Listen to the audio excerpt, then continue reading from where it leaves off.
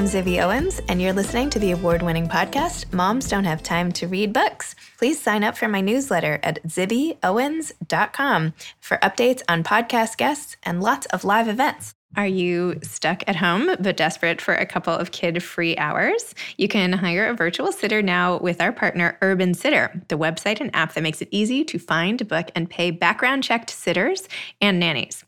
As stay-at-home restrictions ease up, you'll be ready to find a trusted sitter for every scenario, whether it's a campless summer or unpredictable fall school schedule. So sign up at urbansitter.com and you can get 25% off your first Urban Sitter membership with promo code SUMMER25, all capitals, SUMMER25, which is good now through May 31st. So again, go to Urban Sitter and use code SUMMER25 to find your next sitter, which is a gift that keeps on giving. Hi, everybody. I recently did an Instagram Live with Lena Dunham, who probably needs no introduction, but she was the creator, writer, and star of the HBO television series Girls from 2012 to 2017, for which she received several Emmy nominations and 2 Golden Globe Awards. She also directed several episodes of Girls and became the first woman to win the Directors Guild of America Award for Outstanding Directing of Comedy Series. Prior to Girls, Lena also wrote, directed, and starred in the semi-autobiographical independent film called Tiny Furniture, for which she won an Independent Spirit Award for Best First Screenplay. Now, most recently, Lena has written a book throughout the coronavirus pandemic called Verified Strangers. It's a serialized book in which she released a chapter or 2 a day and even let readers who read it on Vogue.com choose what would happen to the main characters, which is really awesome, especially coming from the #1 New York Times bestselling author of Not That Kind of Girl. So it was a huge thrill to interview Lena and talk to her about books and everything else. I hope you enjoy our conversation. Hi! This is gonna work. Yay, it works! Hi, Zibby! Oh my God, I was so scared. I was like, my technological inabilities are going to ruin this. I'm so happy to see you. Oh, you too. Oh my gosh, You're my favorite book queen and book fairy, and you've been such a big part of my isolation listening to your voice. So it just means the world to be here with you. Oh my gosh, you're so nice. Thank you. And I just have to say, like, what you do, lifting writers up, especially female writers, in such a, like, it's already hard enough for anybody to get their writing heard or seen. And the way that you like host and welcome talents, not to mention what an amazing writer you are yourself. I read your piece about your hysterectomy and related deeply. I just feel really lucky to be on this live with you. And I even brushed my hair. Well, if you brushed your hair, then I know it's going to be fun. Thank you for saying that. Thank you for saying all that. That was really, really nice of you to say. So just like, thank you. And I'm so glad that you've been listening to my podcast through the pandemic. That's amazing. I love it. And I have been reading Verified Strangers, or I had read until it ended. Oh my gosh. I like, cannot believe you've actually been writing that real time. Is that really true? It's like too good. That's so nice of you to say. And I reread it, and there are definitely some incredible clunker sentences in there. So thank you for saying so. But I have to say, like, my first reaction when I heard we were going to be stuck inside, and obviously we all thought it was going to be a shorter period of time at first. We were all like, oh, this will be a little experiment. Obviously, it's been much more complicated and tragic than that. But I just thought about the idea of serialized storytelling. I had just recently been reading about Charles Dickens and the fact that through the cholera outbreak of, I believe, 1854, he was writing a serialized novel. And it's informed so many, I mean, he did it. That's how Middlemarch was written. Stephen King's written that way. So it just seemed like an amazing thing to try and kind of an Olympic exercise to put yourself through as a writer. And it gave me so much, like, I will never say a snarky word about a blogger, a journalist. They can say whatever they want about me for the rest of time. The amount of content those people are slamming out, I will never snap back. So, but how did you do it? Did you just decide, like, how did you even come up with the plot and the structure? Because there was so much, and the idea that the audience could weigh in. I mean, that was brilliant. Well, thank you. I just wanted to do something, honestly.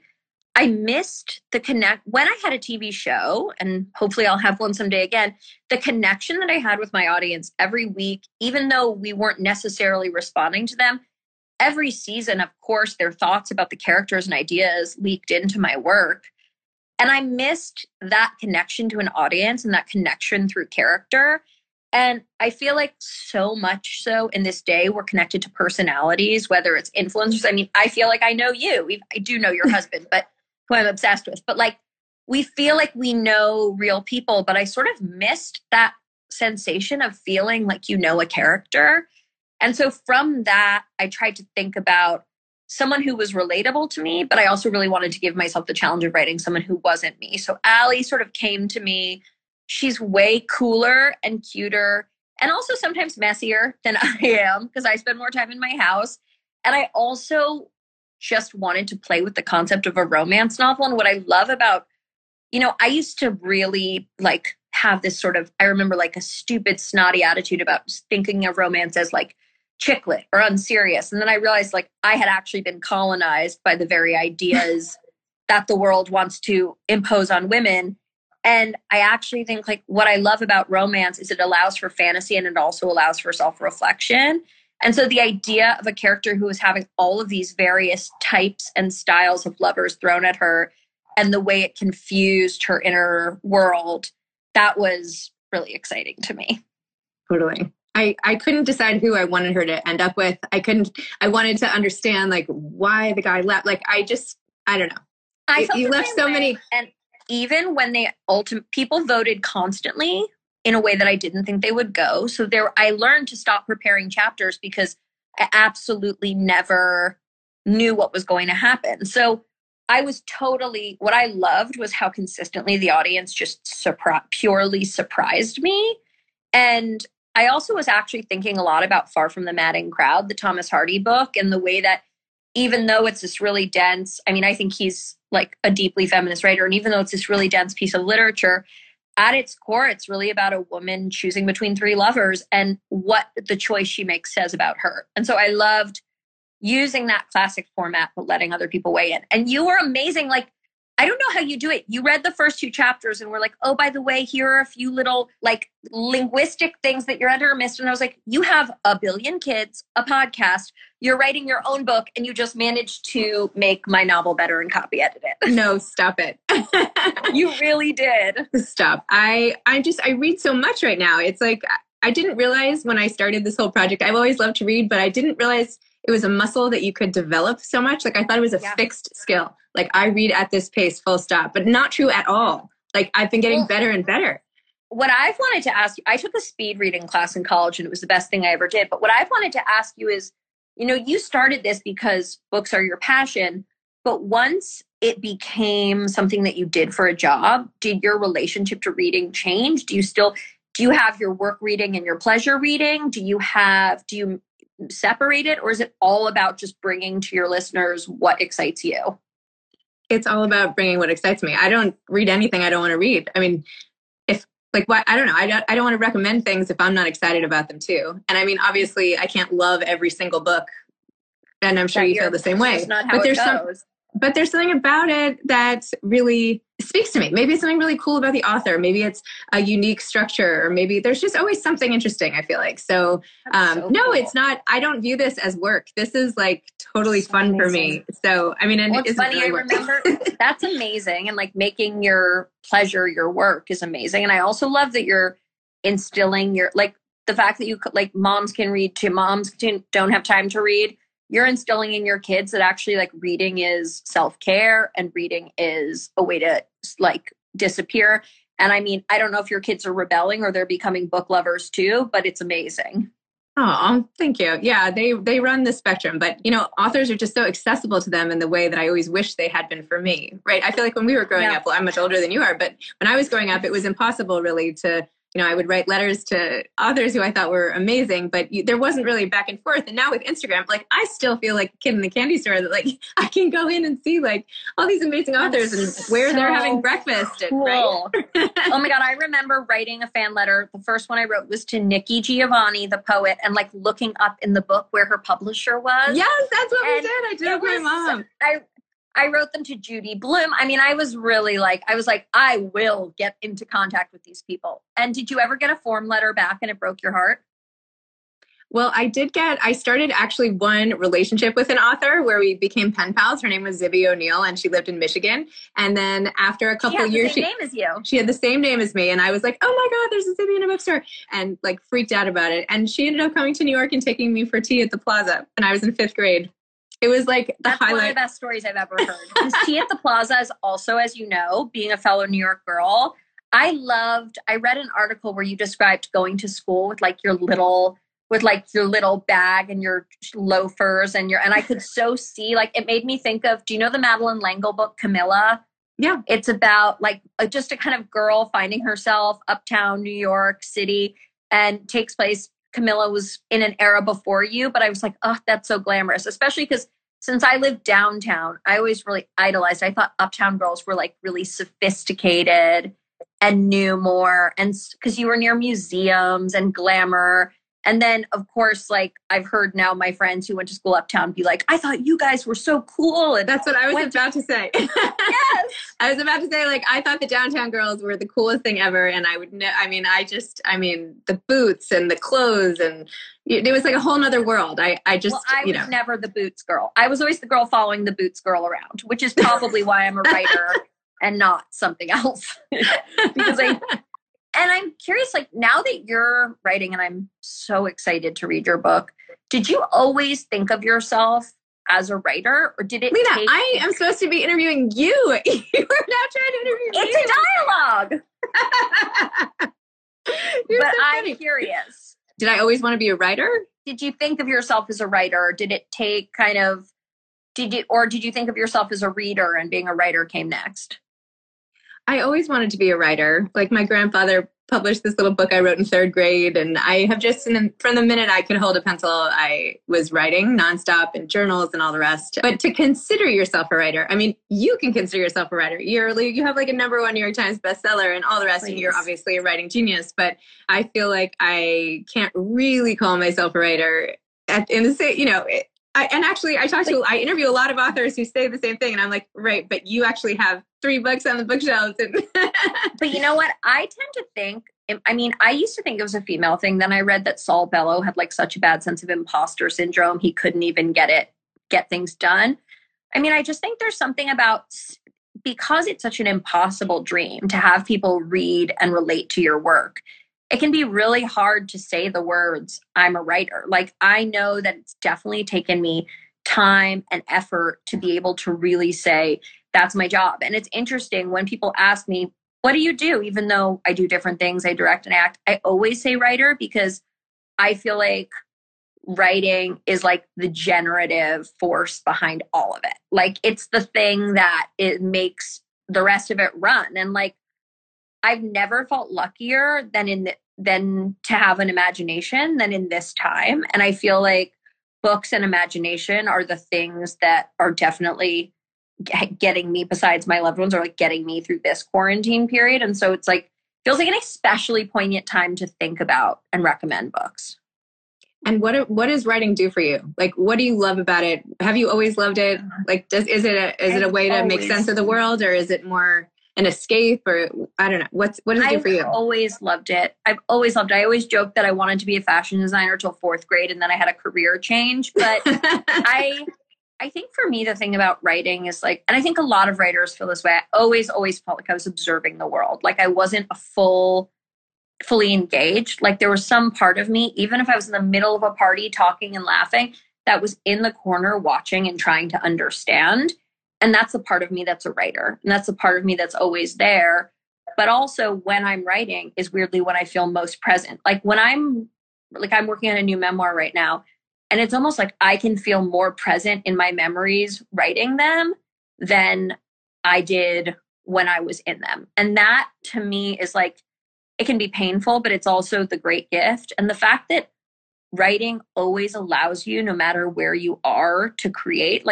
When I make a movie, I collaborate with thousands of people, or a TV show throughout the process. Your husband works in film. If I'm doing kind of a project that requires online engagement, but you can write and literally suddenly live in a totally different space just by picking up a pencil. And I think I figured that out. I wrote a novel in 4th grade. Everyone has one of these. I recently found it. It was about a boy who lived in the ruins in India, because I'd heard once there were some ruins in India. I did not do good research.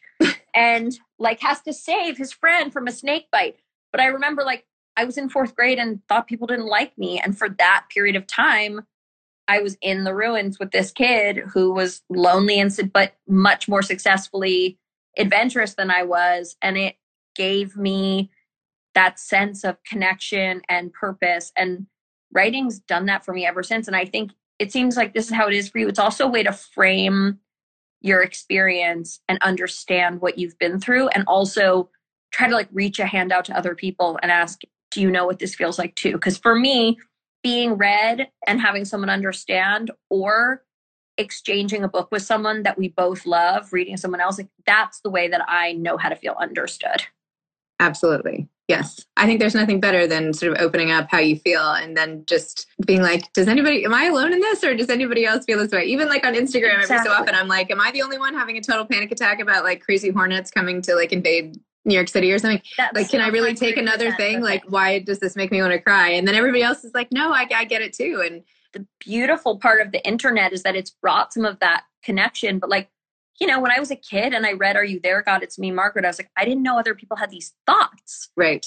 And that's the same way I felt in high school when I read The Bell Jar. And that's the same way I felt when I got older and I, you know, started engaging with, you know, same when I read, like I just reread Eat the Document by Dana Spiata, like all these writers. So I went like, oh my God, not to mention poets, where I went like, oh my God, your brain is occupying this same kind of level. It's a place for us all to meet. And I think that's like, for me, what's so joyful about it.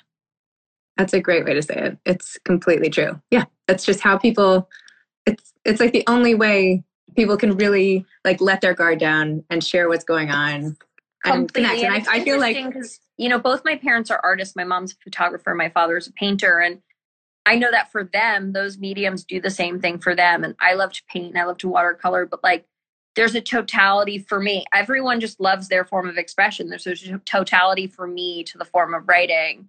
And, you know, I just find books comforting. Like if you look around, you know, my room, there's just like piles of books and crap everywhere, just because it's like, I almost need to organize them. Like, okay, my dramatic friends are over here and my funny friends are over here. And that's something that I can just like remember childhood for a moment. So I have everything from like the biography of L.M. Montgomery to, you know, a book about like, you know, neuropsychology, to one of my best friends, Bill Clegg, has a book coming out called The End of the Day that's gorgeous. And I just keep it by my bed because it reminds me of him. Like they're living all around me. I'm interviewing him. I'm excited. You are? Yeah, yeah. One of, like truly my best friends in the world. No way. And that book is so, have you read it yet?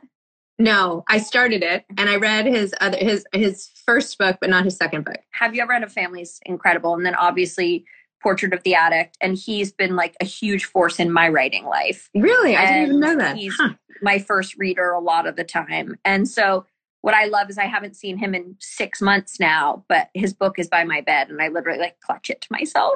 Oh, that's so nice. That makes me feel good. What are you literally reading right this second? I am reading Wally Lamb's I Know This Much Is True again, because I'm interviewing him next week, which I'm really excited about. Zippy, that's a good get. Yeah, I'm excited. I keep getting offered these like amazing things. I'm like over the moon these days. But his book is going to be this Sunday, the 10th, probably the day this is coming out. At night, his book is being made into an HBO limited series. So I'm going to watch it and then I'm going to interview him next week.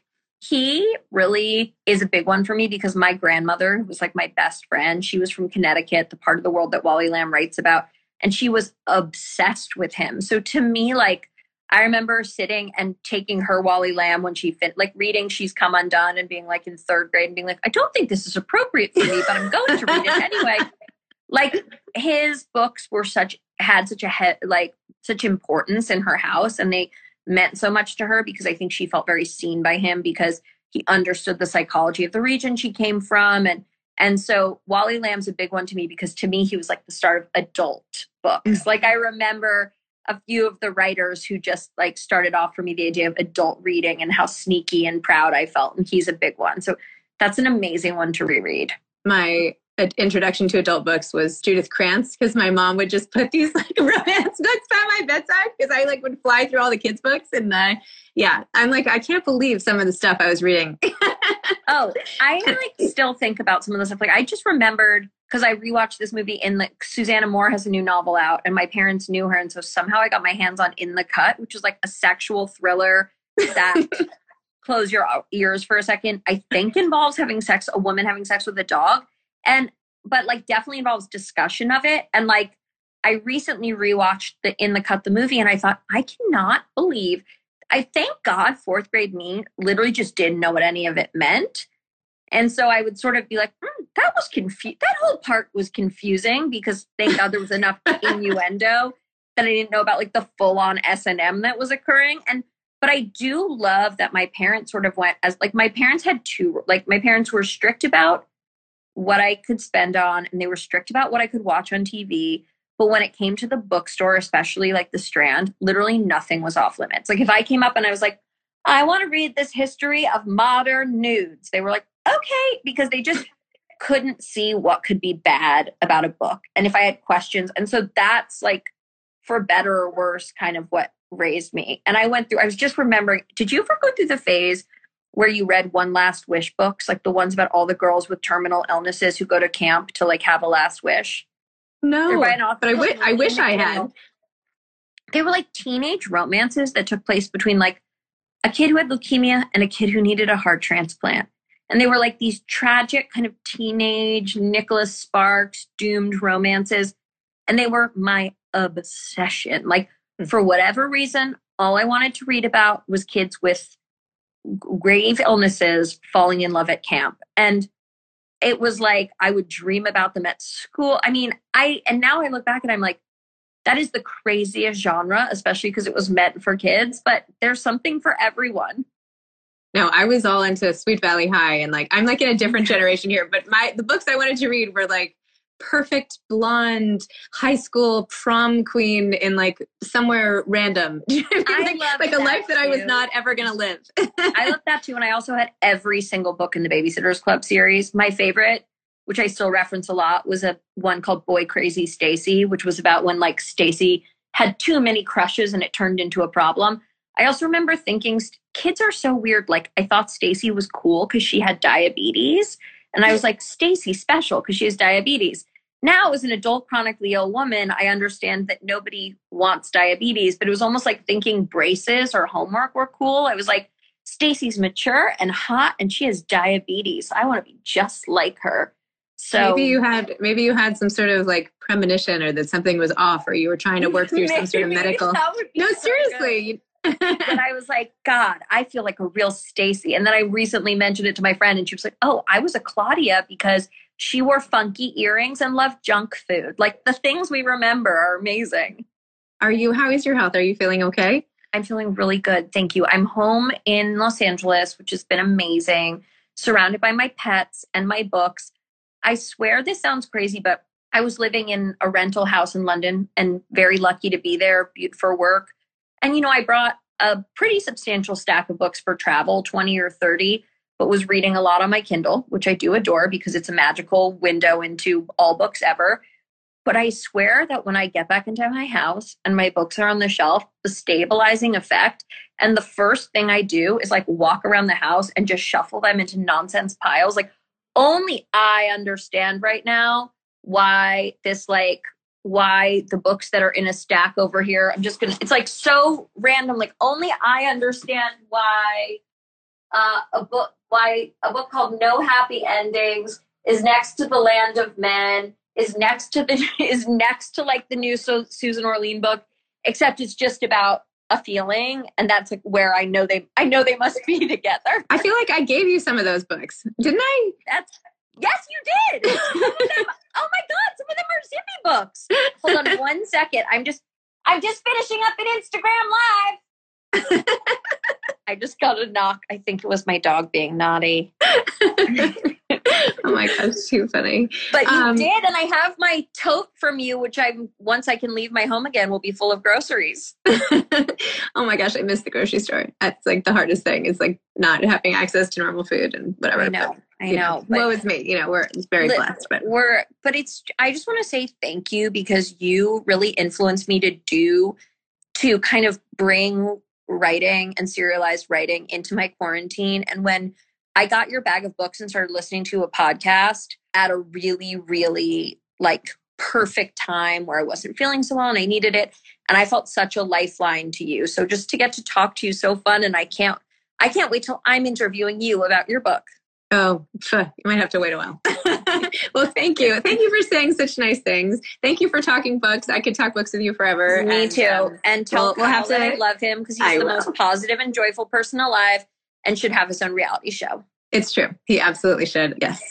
You're the best, Zibby. Thank you so much. Thank you, Lena. Thanks for coming on. You soon. Bye. Okay. Bye. You've been listening to Moms Don't Have Time to Read Books with Zibby Owens. Please make sure to sign up for my newsletter at zibbyowens.com to get more updates about episodes like these and also lots of live events. Thanks again to Urban Sitter for partnering with us today and offering a 25% discount on Urban Sitter memberships with promo code SUMMER25. So anybody who needs a sitter or a nanny or anybody to help you, if you can actually get out of your house, go to Urban Sitter. This will be your go-to and lifesaver. You can follow me on Instagram at Moms Don't Have Time to Read Books. Thanks so much to Steve and Ryan at Texture Sound for the sound editing. And thank you to Morning Moon Productions for providing this fantastic intro and outro music. Thanks for listening. You could always email me at zibby@zibbyowens.com.